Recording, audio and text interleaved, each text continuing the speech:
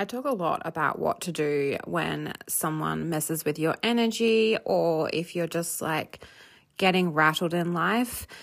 And this happened to me really recently for the first time in a really long time. And I'm going to talk to you about exactly what I did and how I kind of overcame it and what I do to move through it. It actually isn't that complicated because I've gotten better and better at it. But, it still happens to me. And sometimes I'm off guard and unprotected by myself. And then I get thrown.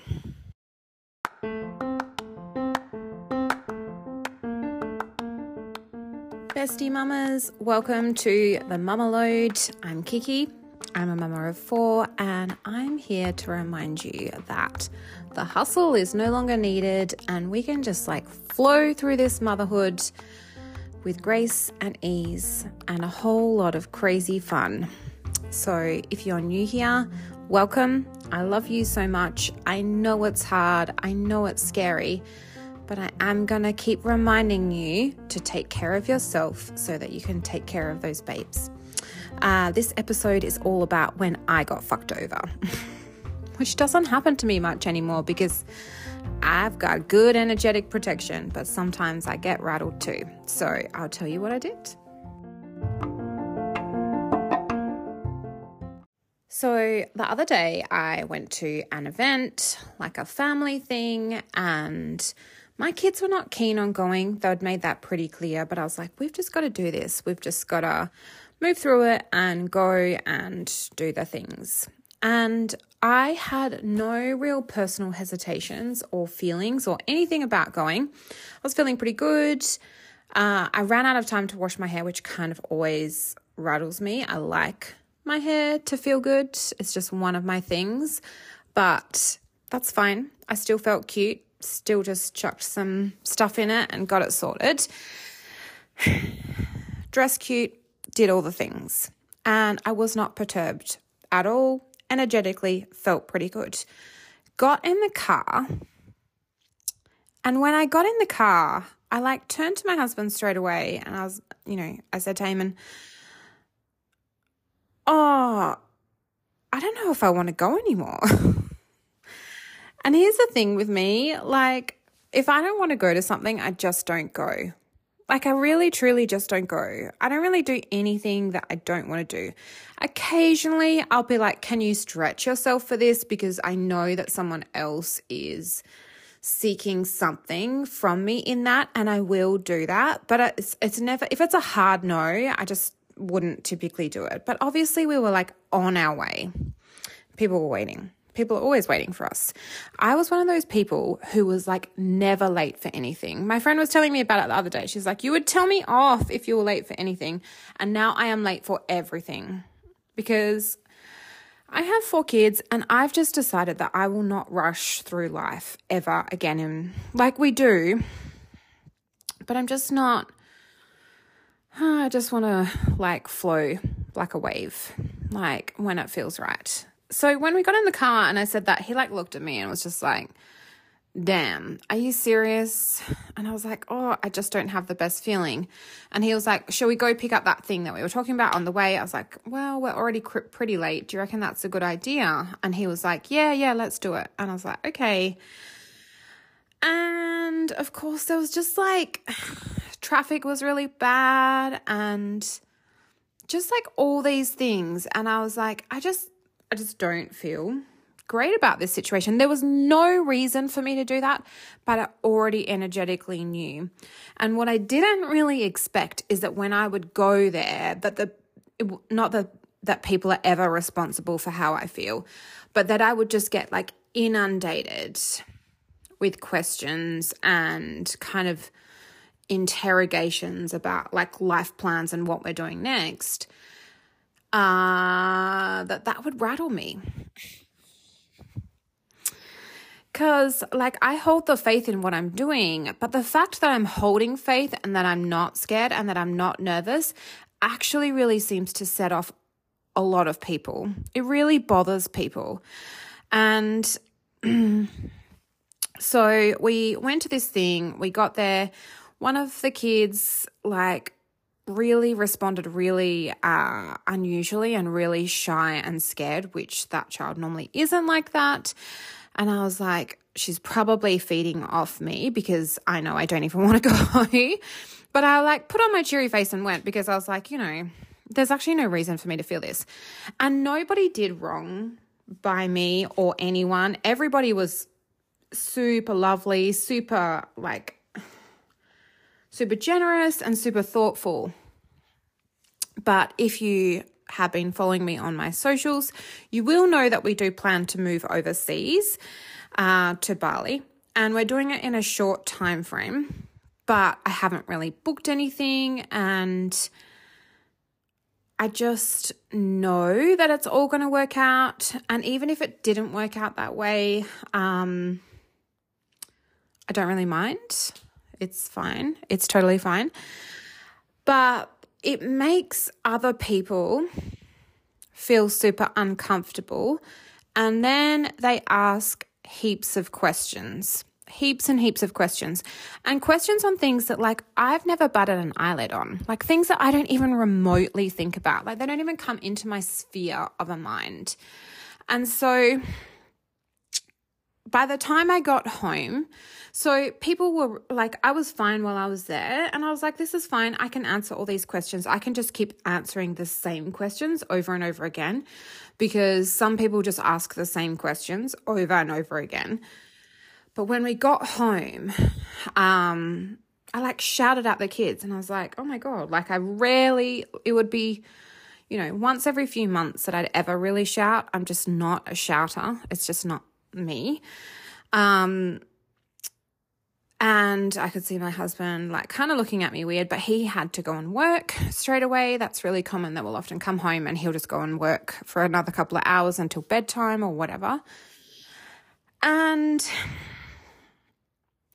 then after a little while, I was like, yeah, I've got this. And we we're doing all our things, and I was cooking dinner and blah, blah, blah. And after a little while, probably he had told me he only needed to do an hour, and it had been 2. And so I just went and stood in front of him, and I was like, I actually can't do this, which I never, ever do. Never. And it's not even about admitting defeat. It's just that he can already, it's so rare that I ever have to even ask, because he can already feel when I need support, and he'll wrap it up and come and help, and then he'll go back. And he's really, really wonderful at adjusting his work to our life. I am just so grateful. It literally brings me to tears, because not even just over 2 years ago, he was working 6 days a week in a hospital. So the fact that he is at home with us all the time now, and always so loving and supportive, it really is just such a blessing. And so I still hadn't really recognized how much I had got rattled by this. And when I said I need some help, he was like, oh, I can't, I've just got to finish this. Again, not something that typically happens, but when you're in the flow state of writing something, sometimes you've just got to get it all out. And I was like, okay, sure. I'm pretty much just not super okay. And my kids could tell that. And so when kids can tell that, well, my kids, they'll either get really rambunctious, or they'll get really helpful. And this time they got really rambunctious. So that was even more challenging. But I was like, just keep going. And so sometimes I just have to practice what I would teach any of my clients to do, is you just have to focus on breathing, you have to focus on stepping, and you have to just focus on the very basics of just keeping going. And he called out and he was like, leave the cleanup, leave all the things. And I was like, it's not the cleanup, it's not the things, just I'm energetically depleted. But I couldn't even say that yet. And so by the time it got to Mac's bedtime, he came running up the stairs and he was like, I'm so sorry. I know you needed me. I'm really sorry. I should have stopped earlier. And I try not to get upset at bedtimes, because that's a really awful way for children to end their day. I have memories of my childhood having upset bedtimes, and it's something that I try to practice a bit of peace around. And I was like, it's fine. And I actually, once you're like, okay, I don't have the support in this moment for this next hour or so, and you just start creating momentum, you do feel better just from taking the action. So cleaning up, I try and actually just lower my voice tone and take the steps. So just doing all the things. And we put Mac to bed, which we always do together. And I literally, no joke, hadn't even exercised this day. I couldn't stand. I was like, I don't even know if I can stand up still. And he just looked at me and he's like, oh my God, I didn't really realize that you were just not okay. And he's like, go lay down. So he put me into bed and laid the blanket on me. And one of my girls came and laid with me and chatted. And then we ended up looking at some funny things on my phone or whatever. And it took me a while. And he came in and he was like, are you all right? Because he was still doing the cleanup for me or for us. And I was like, oh, I actually, I think many women experience this feeling, and I don't have it as often because I don't go to a workplace. I will have it sometimes with new clients. My long-term clients don't have the same kind of energetic depletion because we learn how to work well with each other. But I was like, when you watch a movie and you might watch someone suck someone's soul out, and there's that sort of smoky look almost. I felt like that's what had happened to me. I was like, I think it was that thing we went to, just I'm just so energy, my energy is just gone. It's given out to all of everyone else's worries and fears that we're choosing about our life. Things that I'm not afraid of, things that I had never brought into my life were swimming around, things that I just would never even think of. And he was like, well, you know exactly what you need to do then. You're just going to have to go to sleep and replenish yourself and just lay and rest. I've got this covered. He didn't feel the same way. And he was interrogated in the same, not interrogated because we weren't interrogated, but yeah. And so I went to bed really early after I'd put my kids all to bed and woke up in the morning and still did not feel 100%, but he cooked me breakfast and brought it to bed and everything like that. And I was like, okay, a lot of it has gone. I've trusted that a lot of that went with my sleep, and the things that are worrying me, today I'm going to take some action on. So I dumb things that I'd already kind of thought I might need to do, starting to create a little first aid kit that we're going to take. So I ordered some things off Amazon for that. I was worrying about the kids' iPads, just them holding all their stuff and everything while we travel. And so I ordered some iPad sleeves and everything. They've got cases, but I mean all the headphones, just all the stuff. And it was kind of ruminating. So these things all sound small and kind of meaningless, but I was like, what can I take out of the energetic depletion that I need to take action on and I worry about? And then what can I just let go? Because a lot of the other stuff had gone. And I really do think a nap or just an overnight sleep early is what fixes most things. It's when you stay up and Google things and try and fix things that everything gets real fucked up. And then by the end of the day, the next day, I was fine again. But it also reminded me, not to do too much shit that doesn't feel great.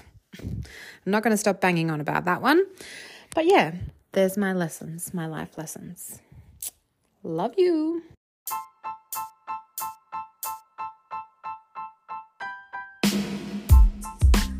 Mamas, I would love for you to share this with other mamas if you feel they might benefit from it. If others get sucked into other people's energies like we all do, send it to a fellow mama who's struggled with these things recently and help her shift how she does things, because other people's shit ain't your shit.